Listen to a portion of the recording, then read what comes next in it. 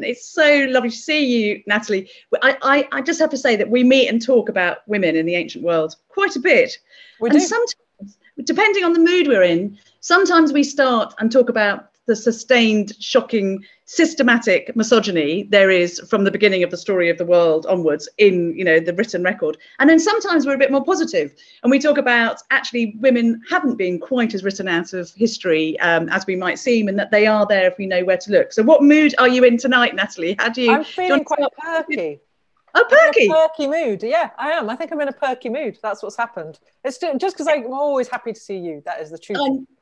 Even in your bizarre old people's home chair. I should say that Bethany is not at home before it sounds like I'm slagging off her decor. This is not her personal chair. It's a guest's chair. It's true. I should perhaps explain, nor indeed the sort of semi-tartan curtains, whichever way they are, that are decorating my space. So I'm sitting in a small hotel room in Gibraltar, which, and the reason I'm here, interestingly, so let's be positive then. The reason I'm here is because even though, like it or not, women occupy 50% of the human story genetically, as a historian, I noticed that we only occupy about 0.5% of official written record in human history. But my God, we are there. So the reason I'm in Gibraltar is I'm studying the incredible skull of Gibraltar woman, who was actually the first Neanderthal discovered. So we shouldn't be talking about Neanderthals. We should be talking about the Gibraltar females when we talk about that incredible kind of human experience. So Natalie, for you, because you've written this book and it is a brilliant book, and I'm not just saying that because I love you. It's the most fantastic read. It is both kind of funny and shocking and mind-opening and relevant pretty much in every paragraph. But where do you go to when you're trying to find evidence of women whose voices you think have been misrepresented or silenced? What is your primary source? For me, it's often archaeology. Where are you going? I'm much later than you, because you know that prehistory especially is just not my specialist area, and that's it's all right. They've got you to defend them. So they've got that covered. All around. So yeah, I'm almost always going back to text. There is a lot more art and sculpture, ancient and I was going to say modern, but often by modern what I mean is the last 500 years in Pandora's Jar. But there's more art than I've ever written about, for sure. But I still am most likely to be drawn back to, in this instance, Euripides, Hesiod, Homer, Pseudo-Apollodorus, essentially the storytellers and mythographers of the past, because it's a mistake to think that we're the first lot of people to start going, wait a minute, what's happening in this story? The ancients were doing it too. We're asking questions about how myth is told and retold, and which bits of the story are prioritized. I remember almost kind of stopping in my tracks when I found a moment in Plutarch, I think, where he is talking about the story of Theseus and Phaedra. And he says, Theseus actually has Theseus's marriages had quite bad beginnings and not very happy endings. It's just a tremendously litotic phrase to describe the number of women that Theseus manages to deliberately or accidentally kill over their relationships with him. He's a very dangerous man to marry or rape, including Helen as a kind of between 8 and 11-year-old in some versions of the myth. Yeah, absolutely. I mean, that something is difficult when ancient authors are squeamish about it. So in some versions of the story where Theseus captures Helen, she is 7 years old. 7. Yeah. And in some versions, she's a little bit older, and they sort of round up to 10. And you're like, dude, that literally hasn't improved. Since you thought so. In some versions of that story, she's pregnant by the time her brothers get her back, by the time the Dioscuri reclaim her. And Theseus is assuredly in his 50s by this point, if we follow the timeline of his story. So he is grim in terms of his relationships with women. And she certainly, Pausanias just lists these women that Theseus has either raped or killed, or both. He's killed their parents, or killed their fathers. And then he says, but this story isn't much talked about. because, you know, it's not told in any form. So we focus on the bit of the story that gets performed, which is the story of Phaedra that we get in Euripides Hippolytus, or we might see it in Racine's Phèdre, or whichever version we get. But, you know, if Plutarch knew that the story which gets the focus is the story that we then give more prominence to, and that in the case of Phaedra is a woman being bad, then we should definitely know that. Plutarch can work it out. We definitely should know it. So I think I do often go back to these texts in a way just because you get to then look at what happens to how ancient writers, you know, deconstruct these stories. And sometimes, you know, there are, like, I know Helen is your special interest because you wrote such a brilliant biography on her, but there's that incredible fragment in Sophocles of the demand for Helen's return, where Helen is shown, and it feels like it must have been written 20 minutes ago, Helen is shown self-harming. She's physically disfiguring her face by drawing writing implements down it. And it's like, the world's most beautiful woman is disfiguring the thing that makes her famous by using the implements that male writers and artists have used to celebrate it. Like, I'm sorry, I don't think I have any space for any more postmodern than this. No. Incredible. And that's 5th century BCE, 2,500 years old. Yeah, completely. And even if you go back to Homer composing whenever, you know, 2,700 years ago or thereabouts, there's that incredible line about Helen where she says, you know, on us has been sent a terrible destiny that we should be a singer's theme for generations to come. So she is absolutely prefiguring the notion of the horror, actually, of a celebrity culture when femme, I mean, you know, it's one of our favorite words, that the word femme in ancient Greek becomes pharma in Latin, which gives us our word fame. So this notion that if you are famous or if you seek fame, you are seeking slander, rumor and gossip. And Helen absolutely gets that through, you know, or Homer allows her to have that idea 2,700 years ago. So you are right, there is an extraordinary, there's a kind of modernity and freshness to the thinking in a lot of those texts. And that's something that Pandora's Jar does so brilliantly, because you take what we think we know and you just dive that bit deeper to ask what was hoped to be meant by what was said. And, you know, Pandora, we can talk about her for a full hour if you like. Easily. She's your specialist subject. But the fact that, you know, for people who might not have read their Hesiod that recently, that she's often described, not given a name, but described as the Kalon Kakon, the beautiful evil thing. And I have to say, you know, for years, I've got on platforms and said, this is appalling. It's Hesiod saying that women are beautiful because they're evil and evil because they're beautiful. But you have a slightly different reading of that phrase. I do, because I think that's us translating it that way. Those two words are parallel in Greek. They are both visual, physical, beautiful, ugly, kalon, kakon, and also they can be moral, or in a way like amoral but descriptive of a non-visual quality. So kalos can mean something beautiful, it can mean something finely made, something good, someone morally good, and kakos means the exact opposite, something ugly or badly made, something shoddy or morally deficient, i.e. evil. And what happens when we get that phrase, I think, is that we should translate it like the Greek, to give them both an equal balance. So it should be like beautiful ugly, like the French jolie laide. And yet we always see it translated as visually beautiful, but morally bad. And this is my t-shirt for this book. I'm afraid that's not in the Greek. So it's like, well, sure, Hesiod is, he is not the biggest fan of women in general. Things that Hesiod doesn't like, women, he finds them inferior morally to bees, and brothers, he finds them inferior morally to himself. And so the story of Pandora in particular is an absolute payday for him, because he gets to say this beautiful woman who is evil is then sent to be the wife to a stupid brother who I don't like, who the stupid brother Epimetheus, brother of Prometheus. So this is a massive double bonus for him. But I think it's really important that we at least take a moment. You know, Hesiod surely does not mean, given that the gods have created, Hephaestus has created, and Athene has helped to give skills to, and hours, and the seasons have helped to decorate her clothes and everything. We're surely meant to think that Pandora is beauty, you know, that she is this beautiful figure. We're told that she is an evil in whom mortal men will delight. So we are definitely meant to think of her as being beautiful. But are we meant to think of her as being morally reprehensible? Is she a femme fatale?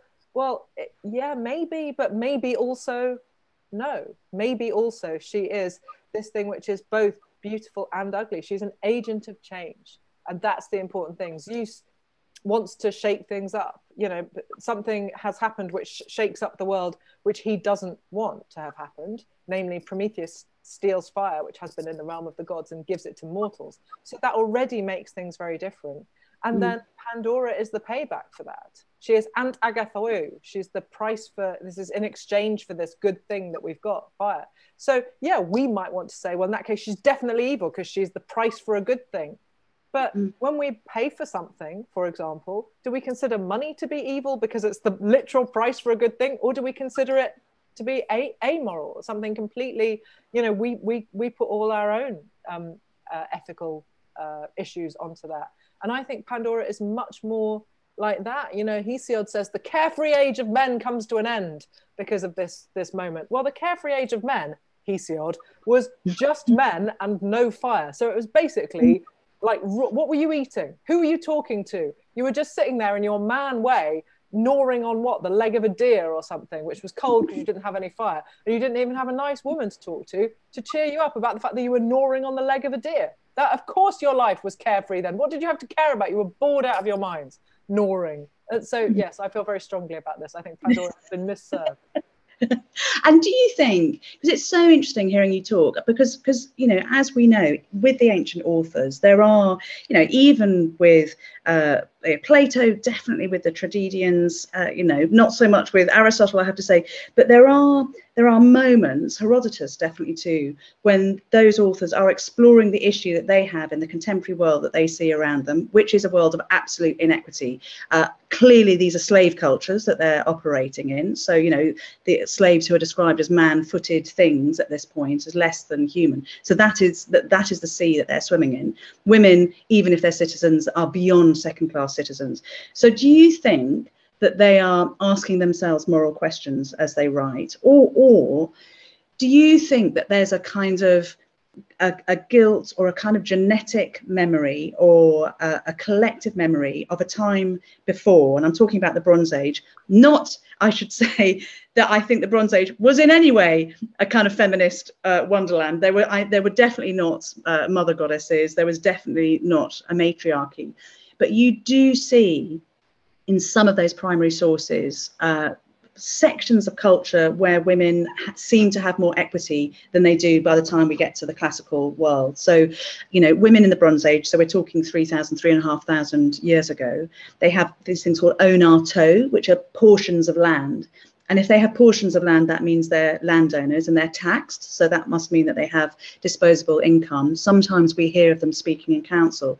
Do you think that actually those male writers of this, particularly this kind of 7th, 6th, and 5th and 4th centuries BCE, are they dealing with a kind of mistily remembered moment of history where things were a bit different, or do you think they're just kind of freshly looking at the world around them and kind of asking as almost like a kind of intellectual parlor game what role women might otherwise have had in society? It's difficult, isn't it? I think Aristophanes is definitely doing that. We have, you know, 3 plays basically where Aristophanes says, what happens if women have political power? Mm-hmm. It's chaos and shenanigans and jinx ensue. And you know, I think he's quite politically, he's quite small c conservative. So I think he's just enjoying, you know, mixing things up. He's a comedian. You cannot rely on comedians to take things seriously. Believe me when I say I know of which I speak. But I think particularly with Euripides, there's a sense that he writes the most incredible roles for women in theatre at all, by the way, until, I don't know, Chekhov, Ibsen, something like that.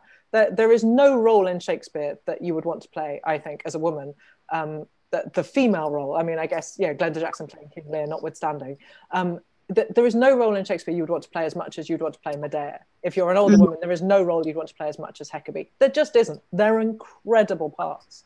And when we look at how he's presenting these women, there's a little time loop between the Bronze Age where the plays are set, which is, you know, hundreds of years before he's writing in the 5th century BCE, and the world that he's reflecting, the actual world in which he lives, back at the audience who may well have been at the Dionysia, the drama festival held every year in Athens, where his plays were first performed, which may well have been a purely male audience. We don't know for sure, but it seems pretty likely that, given that women are so often excluded from the civic space in 5th century Athens, and given that theatre is a civic engagement in 5th century Athens, it seems pretty likely they're just men. The roles of women are being played by men. The play obviously has been written by a man. And so when, for example, we get that big opening monologue that Medea gives in Euripides' version of her story, she says, it's terrible being a woman, and here's why.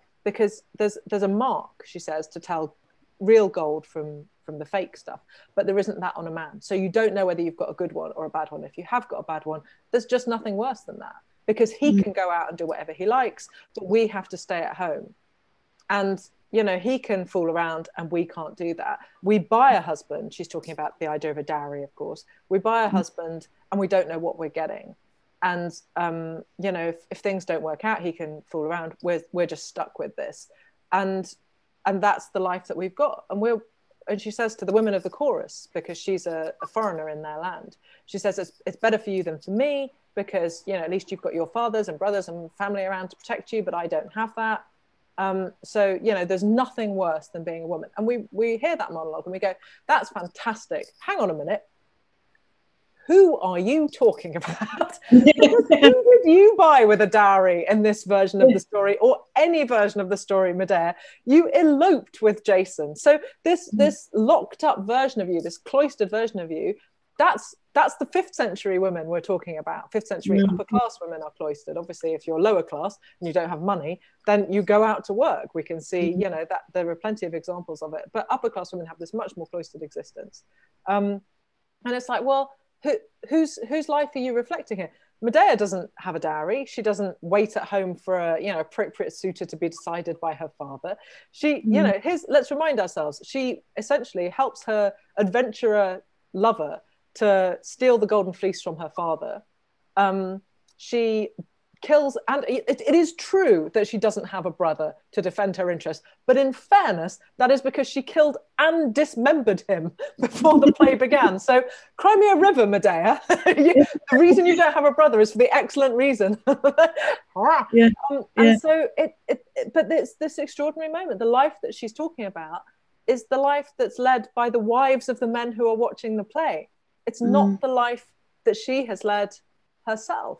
And you have to think Euripides is an unusually sensitive observer of the human condition. And that's not just true of, for example, this sort of social situation that women live in, but it's true of really what we might think of as really basic, very intimate, not known about by men, biological things. So at the start of the Phoenicide, the Phoenician women, Jocasta, who in this version of the story has survived the revelation that she had married her son, spoiler, she says that her son, Oedipus, had been taken from her when he was only 3 days old. He's exposed on a mountainside. She believes him to have died.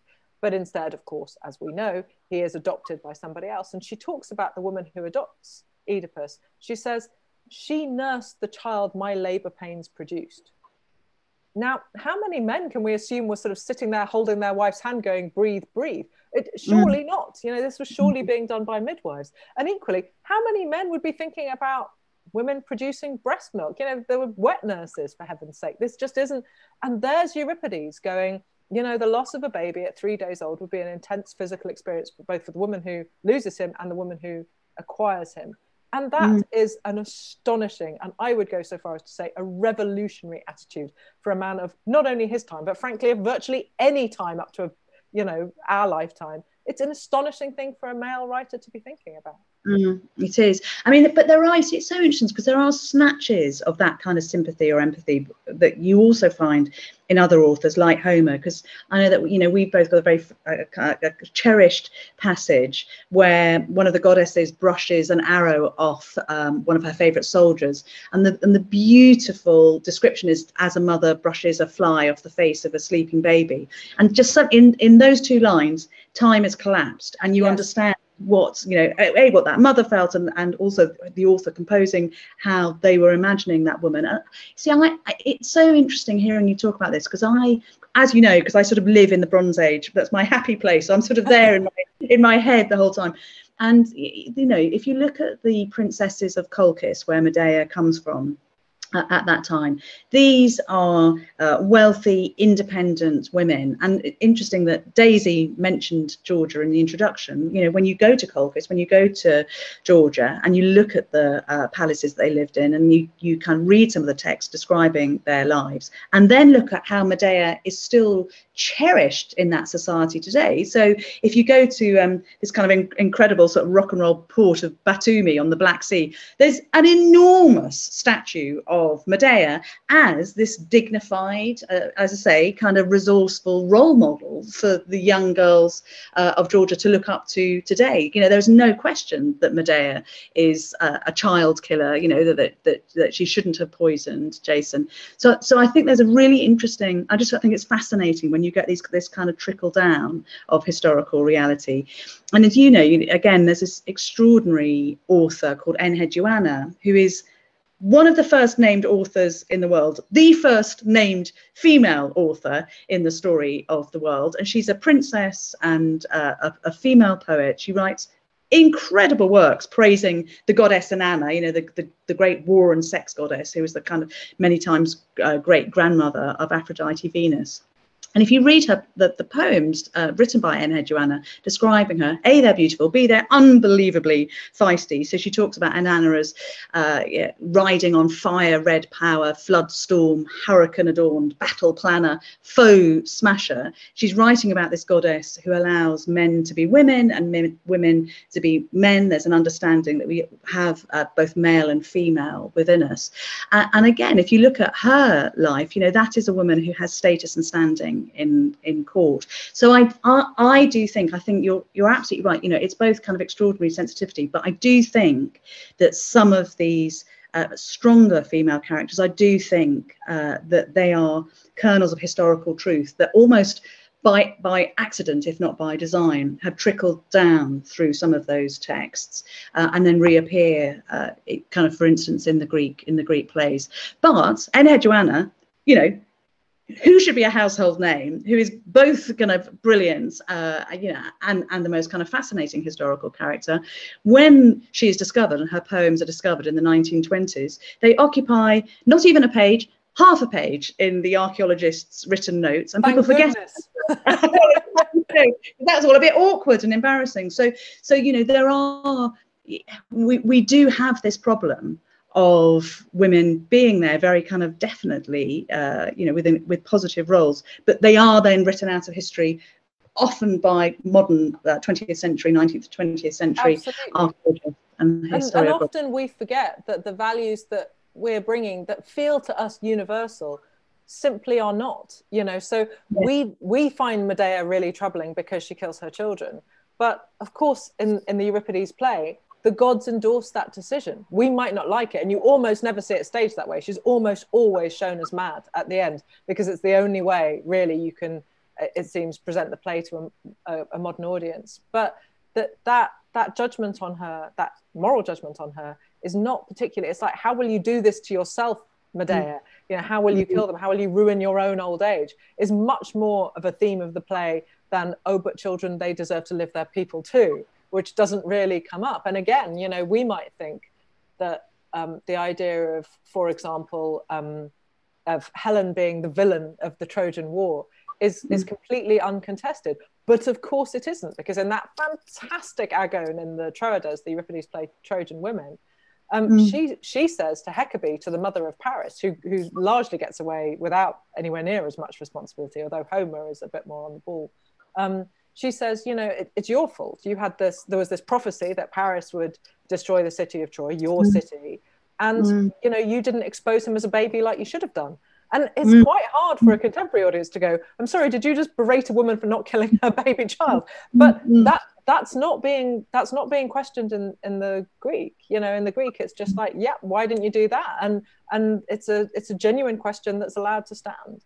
Yeah, and you've got to look at what happens to Helen, you know, at the end of the Trojan War. So, you know, we're told very clearly she's dragged the known world in her wake. She's condemned hundreds, if not thousands, to pitiless, gruesome, grueling deaths. Hesiod again talks about, you know, the great heroes traveling across the Mediterranean for rich tressed Helen's sake, and yet, when we last see her in the Odyssey, she's returned back to Sparta. So, you know, the Trojan War lasted for 10 years. It took some of the heroes 10 years to get back. But there she is back in Sparta again. She's in charge. She's a queen. There really doesn't seem to be many recriminations. And the kind of last time we hear of her, she's leading her husband Menelaus to their marital bed to sleep between purple sheets, which is both regal and a bit sexy. So there's kind of quite a lot going on there, you know, in the mention of purple. So long as you don't think of the sea snails that gave the purple, which reduces the sexiness all told for me. It's like, oh. God. So I know. So I'm sure everybody who's listening to know. So the colour purple was very, very expensive in the ancient world, and there were kind of lots of, you know, mock versions. But Wanax purpura, as it is in the Linear B tablets, so the purple of kings comes from this sea snail called a murex, and you need about 12,000 individual sea snails in order to get enough purple to dye the hem of a single garment.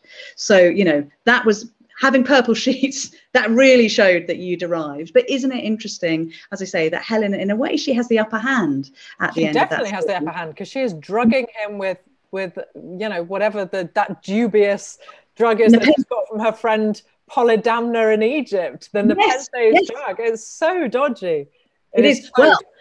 Can I just tell you, I know all about that drug for two reasons. One, Bethany. May I remind you that what you're about to say is on the record. I know, it's all being recorded. I can tell you, you know, only because I'm a historical researcher, two things.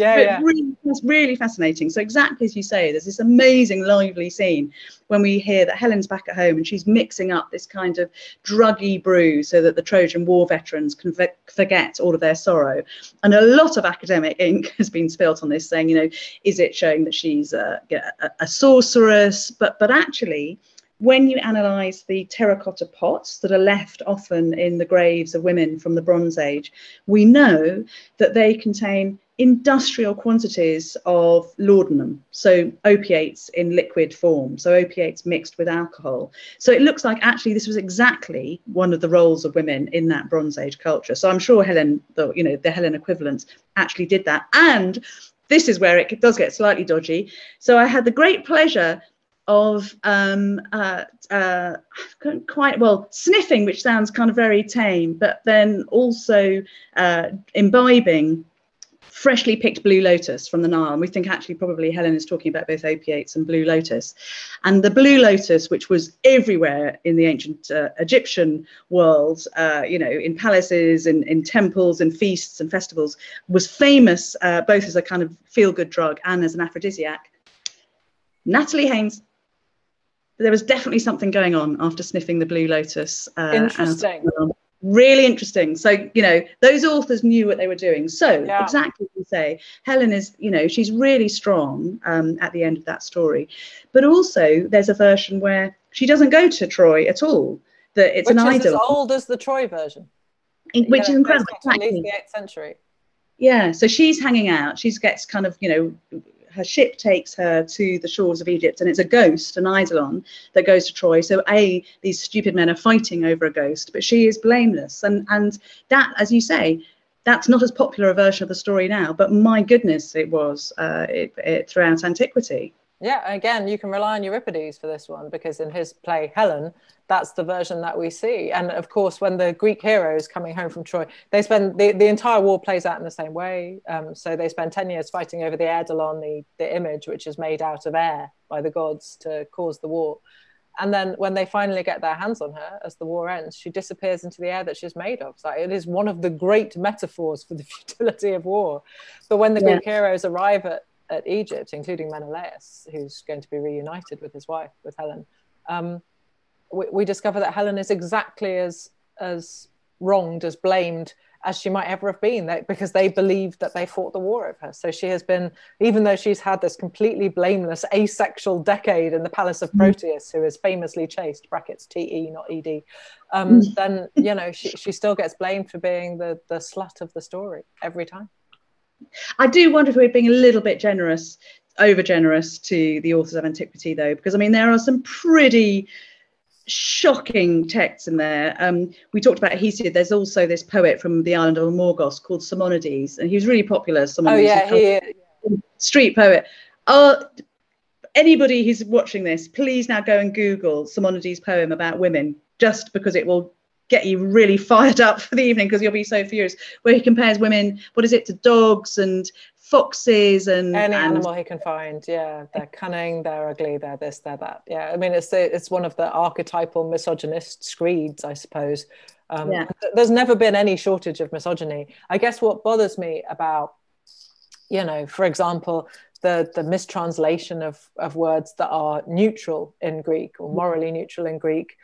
We talked about kalon and kakon, but also, for example, the word for slave, which is used in the Odyssey to describe the slave women who Odysseus and Telemachus slaughter when Odysseus returns to Ithaca, because they see them as having conspired with the suitors who've been trying to undermine his kingdom and threatening the safety of his son. But obviously these women have no agency because they are slaves. So they can't just say to these men, oh, you know, get off, and expect to be understood and heard. That they're slaves. And in the Greek, the word is slave, and the female word for the female and plural word for the is placed before it. And that's how we should read it. And indeed, if you read Emily Wilson's excellent translation, that is how you'll read it. But if you read virtually any translation before that, you'll get it described, they'll be described as sluts, slatterns, harlots, whores, you know, any quantity of overwritten modern misogyny. I say modern, I mean often 19th and 20th century, in order to justify this behavior of a Greek hero who obviously these men have a big boy crush on. And it's like, I get your big boy crush, but stop monstering the women, God damn it. This just is annoying, quite aside from anything else. It's bad translation, and you know what makes me angry. I'm like Harrison Ford in the future. It falsifies search. So yeah, no, it is really irritating. It's like there's plenty of misogyny to go around in the ancient world. We don't need to add in our own later versions of misogyny. And so you do still get people responding really negatively occasionally, and not in large quantities, when you try and take that modern prejudice away. And so you get the occasional reviewer going, well, how dare this person retell the Odyssey? How dare they rewrite Homer? It's like, dude, I don't know which version you've been reading, but not the Greek. Yeah, completely. Do you think, I mean, oh my gosh, I'd love this so much if this was true, but I fear it's not going to be. The one, I'm so upset by Aristotle, because Aristotle really is smart, but what Aristotle has to say about women is so unbelievably damaging, because as you know, quite a lot of his works were sort of taken as canon and as medical texts that were referred to right up into the 19th century. And he talks about women as kind of oozing, leaky creatures, and this notion that, you know, a woman's evil can actually physically turn a glass dark if she looks at you, if she tries to kind of pierce you with her lust.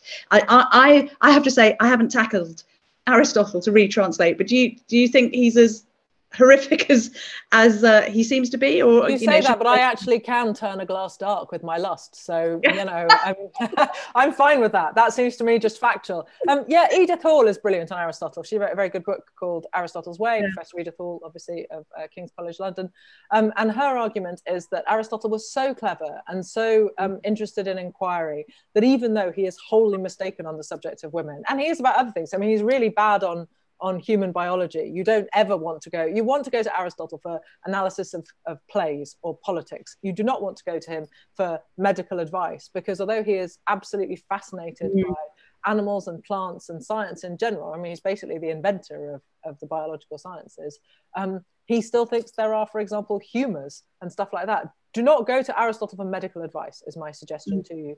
But Edith's argument is that, you know, he would have refined his position if he'd had if he'd had the opportunity to, that had he been faced with intelligent, educated women who would debate with him, he would have realized the error of his ways. You have to hope that that's true, because he is a really brilliant thinker. But yes, he's an advocate of slavery, and he's an advocate of the inferiority of women. And those two things have been incredibly damaging in modern cultures, which have taken Aristotle as their sort of starting philosophical point. And that's the thing that we have to bear in mind, is that although there are those incredible moments where time just seems to collapse, we're a really long way away from how people thought and what they knew. And so Aristotle is by no means anything other than one of the most intelligent people who ever lived. But that doesn't mean he's right about everything, because there's a limit to how much material he has. And this is true generally, I think, of belief systems that belong to such a distant time in the past. I always say to people, I think it's not a stupid idea to think that the god Poseidon can create earthquakes, because how would you ever know about tectonic plates? How could you possibly know that beneath the land and the sea are separate things which move against you? You couldn't possibly make that guess. So the god of the sea is angry and smashes his trident against the floor of the sea is not a stupid idea. It may not be entirely rational, but it's also not dumb. Yes, yeah, absolutely. And what they can totally understand is that we are within nature. We're not external to it. I mean, just the number of times I've heard COVID briefings, with Boris, for example, talking about, this is what we have to do in the face of nature, as if somehow we as humans are not part of it. Yeah. But the Greeks, wow, they got that to the power of X, the way that they understand the world. And I think you're right, it wouldn't be, I'll tell you what I was just thinking about Aristotle. What an amazing riff it would be to put Aristotle together with Hypatia, who's also a philosopher and mathematician and scientist. Astronomer, Amazing, from Alexandria. They're separated by about 700, 800 years. But Hypatia, who was super smart as a woman, and then because she is a woman and she gets caught up in the kind of politics of that period in Alexandria, suffers the most horrific death. And she's basically attacked by a religious mob, and she's flayed alive with a straka, either with pottery sherds or with oyster shells, and dismembered. I mean, she is a real woman, and her end is appalling. But actually, she would have been a match for Aristotle if only they lived at the same points in antiquity. That would have been quite a meeting of minds, wouldn't it? Yeah, absolutely. And that's the thing that you kind of have to bear in mind, is that it's really easy to see ancient Greece or ancient Rome as in themselves a single time. But actually, of course, the ancient Greek civilization is 2,000 years old. The distance between Hypatia and Aristotle is like the distance between us and Chaucer? I mean, it's a really, really long way. So it is important to bear in mind that there are some changes in those societies across hundreds of years. Yeah, exactly. And that, but what I find both sort of, enlightening and depressing is that the treatment of women, it absolutely, it's neither cyclical nor linear, but it goes in these kind of waves. So you have, incredible characters like Pudjahepa, who's the queen of the Hittites, again, back in the Bronze Age, really sure of herself. She writes the most fantastically kind of tick-off letters to Ramesses the Great, Ramesses II, who is the most powerful man in the world at the time. And she thinks that he hasn't given enough dowry for one of her daughters who's going off to be married. And she sort of sends in this letter saying, if you say you have nothing, the sun god has nothing. And basically, pull yourself together and send me back some more gold, which actually doesn't arrive. But you have her in the Bronze Age, around 1200 BCE. And then again, as you're saying, kind of separated by eons of time, Theodora in Constantinople. So we're talking about the 6th century AD, who is very similar in the way that she deals with kind of recalcitrant leaders elsewhere in Egypt, and sort of talks about how weak they're being. And, as you know, I'm a great fan of both Helen and of Theodora, who is a real woman who tries to put in all kinds of social reforms as soon as she has power as a Byzantine empress. And she sets up a safe house for prostitutes and for single women. Penalties for rape and infanticide and pimping are increased on her watch. So it is really interesting how you, as I said, you get these kinds of nuclear waves, a time when we see women to have real impact and effect in the world, but it is not consistent. You know, there does seem to have to be a kind of particular set of circumstances that allows that to happen. I wonder if we should sort of involve all the amazing people who are with us, who are sending extremely interesting questions. Are they? I can't see them. Tell me what they say. Yeah, I can choose. The power. So a nice simple one to start with. So this is from Antonin. He says he's particularly interested in modern retellings of ancient myths. So, cleverly, he says, like Mike Bartlett's TV series Dr. Foster, After Medea, Camilla Shamsie's Home Fire, Antigone, and Madeline Miller's Circe. Why has it taken so long for these ancient texts to become mainstream again? Why is classics having a moment? I think the short answer is because publishers have realized that people will buy them and read them. For the longest time, there was a sort of belief in publishing, A, that men didn't read books written by women, B, that men didn't read fiction, C, that classics was a sort of preserve of the elite men. And therefore, you know, this leads you to the inexorable conclusion that no one is going to read classic stories retold by women unless they're focused on elite men, which, for example, Mary Renault's books largely are. You know, they tell the story of Theseus, or indeed Simonides, or you know, and so those entirely subvert this notion, because, you know, men read Mary Renault in their hundreds of thousands, I should think. You know, she's always the writer that people talk about as having introduced them to the stories of Greek myth, or, you know, time without number. You get people talking to you about her. But the idea, I think, that we might focus the story on women, that's just because suddenly, you know, we're allowed. We were all waiting. We've all been reading this stuff, you know, and then, you know, people kind of go, oh, okay, well, once Madeline had written the Song of Achilles, which obviously made a few furious people go, wait a minute, gay sex in ancient Greece. I don't know what to say to you, mate. Don't look at any vase paintings. You're going to be absolutely appalled. It's like, boy, should you never read Plato. That's my suggestion to you. But once they'd got past the absolute sheer and wanton horror of the notion that men might find other men sexually attractive, then I think that you know, it sold zillions of copies in the US and the UK and all over the world. And then obviously, there's been it opened doors that meant that, you know, women were suddenly allowed to retell these stories. The first novel I wrote was a modern retelling of a Greek myth, so it was set in the modern world, the Amber Fury. And I'm not sure it would have been possible for me to write 1,000 Ships at that point. You know, Amber was published in 2014, and Ships was published in 2019, and the climate had simply changed in that.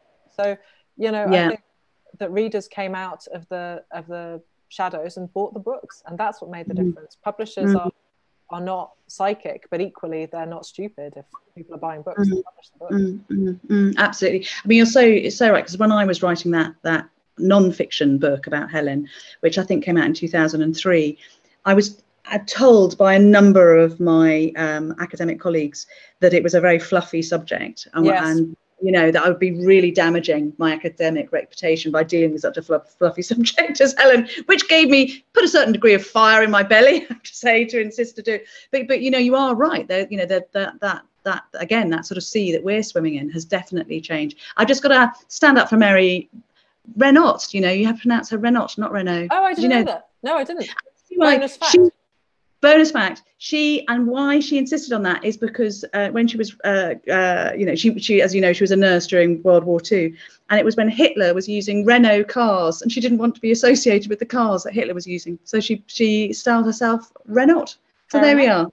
I know, fun fact. And I do like the fact that she talks about having partyish times. But yes, you know, thank goodness it's changed, and that your books are doing so fabulously well, along with kind of Madeline's and Camilla's. So somebody is asking, is the association, which is Pandora, because I know that you're talking about Pandora, is the association of Pandora with the acquisition of fire a pre-shadowing of women being seen in the realm of the kitchen?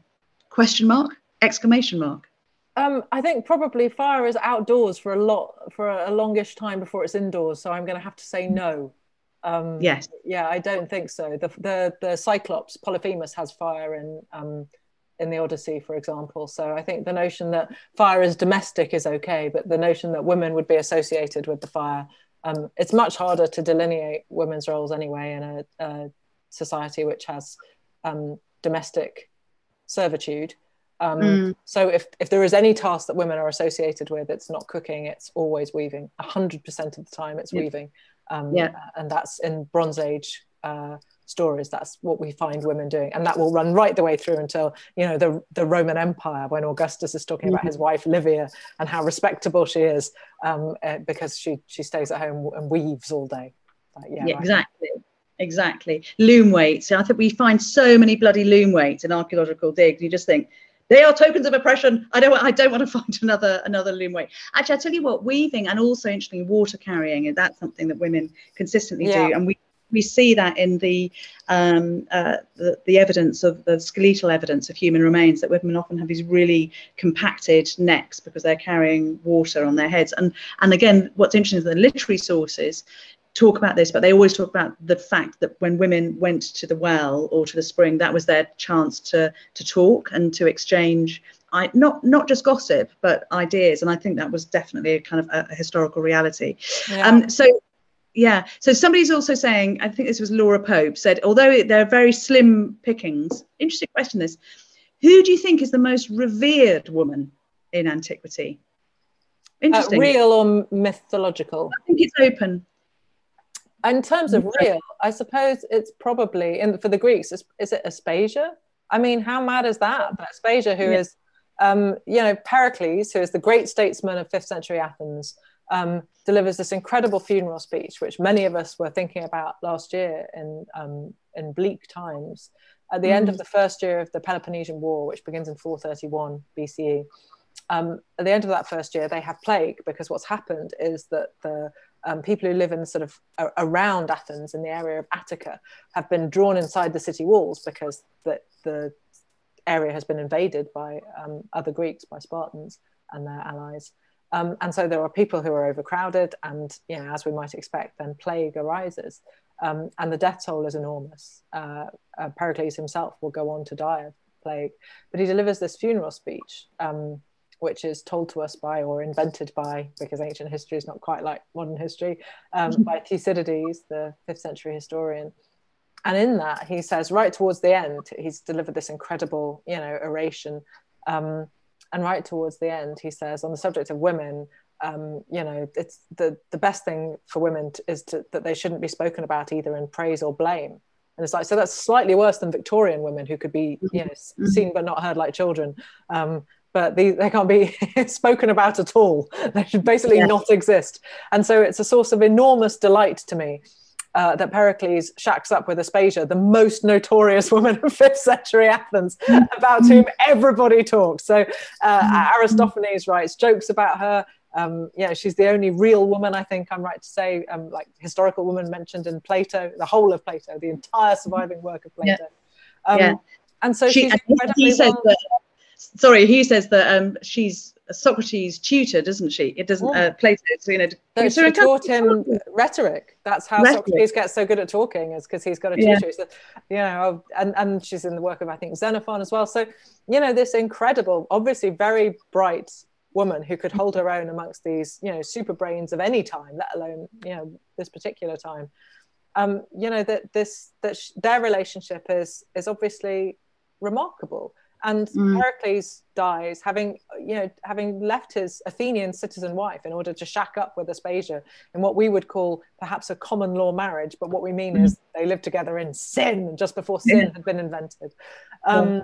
And his children by Aspasia are made citizens. There's almost no examples of this happening. It's so rare. The Athenians guard their citizenship really tightly, but for the sake of the memory of Pericles, and perhaps also because of the esteem in which Aspasia is held, who knows? The jokes that Aristophanes makes about her are always really saucy, but I've made this comparison many times on stage, and I make no apology for it. Trying to work out who a real person is when all you have is jokes in Aristophanes is like trying to identify who Barbara Streisand is if the only piece of material you had 2,000 years after she'd been alive is the South Park episode Mecha Streisand, where giant robot Barbara Streisand tries to destroy South Park, and we would be sitting there in 2,500 years going, So was she like robotic? Was she famously destructive? We tried to work out who Barbara Streisand was, and we wouldn't get anywhere near it. It's like we wouldn't have a joke, because that's how jokes work. So what I love, I suppose, about Aspasia is that she's so opaque to us, but she obviously was this incredibly, influential character. But who knows who is the most esteemed and respected woman in the ancient world? There are, contrary to popular belief, so very many to choose from. Yes, I mean, again, this is slightly controversial, but I do think, it was a grim time for women in the classical period. So again, we're talking around kind of 2,500, 2,400 years ago. I do think we need to look a bit more at the role of women in religion and ritual. And you've got to think, ancient Greek religion, there is no separate word for religion. Gods and goddesses and demigods and spirits are everywhere and in everything. And women were often thought to be the kind of occupants of society who had to keep those gods on side, and were deeply involved in ritual. So that's not just kind of going and putting church flowers on the altar on a Saturday night or Saturday afternoon. And a lot of that activity happens at night. And I just think there's a whole kind of history of the nighttime life, ritual life of places like Athens, where women, I think, were much more present than absent. We know that they were often the keepers of the keys of temples, and temples were basically banks in the ancient world. And that is, so to be the bank manager of the Parthenon, for instance, that is quite a good job to have. So I think, as you said before, I think we need to look very carefully at the sources, because they've been selected and then written about in a very particular way. So we've got some fantastic questions. So two things. Somebody says Sappho, just Sappho. Yeah, perfectly reasonable. The 10th muse. Yeah, absolutely. Yeah, I agree. She is wonderful. I love her. I wish we had more of her. It kills me. 9 books of lyric poetry she wrote, and we've got sort of 3 poems and some fragments. It's insufficient. It is. And again, you've heard me say this before, Natalie, but my God, Sappho, I would teach Sappho in every school. The fact, because she writes about first love, or just love, so extraordinary. She talks about the fire creeping under your skin, and love as a physical condition. Yes, totally, and that it's bittersweet. It's so helpful to read her poems, because you realise you're not being an idiot, that actually, this is something that young women and girls have been going through for at least 26 centuries and probably longer. So I'm just looking at this is from Pam Bennett. I so enjoyed The Silence of the Girls by Pat Barker. Despite all the gore, it stayed resonating with me. Do you think this is a positive addition to the tales of the Trojan War? Silence of the Girls. Yeah, why not? It's a couple of years since I read it, so I don't feel, it's not at the forefront of my mind currently, because obviously I've had to process quite a lot of books since then.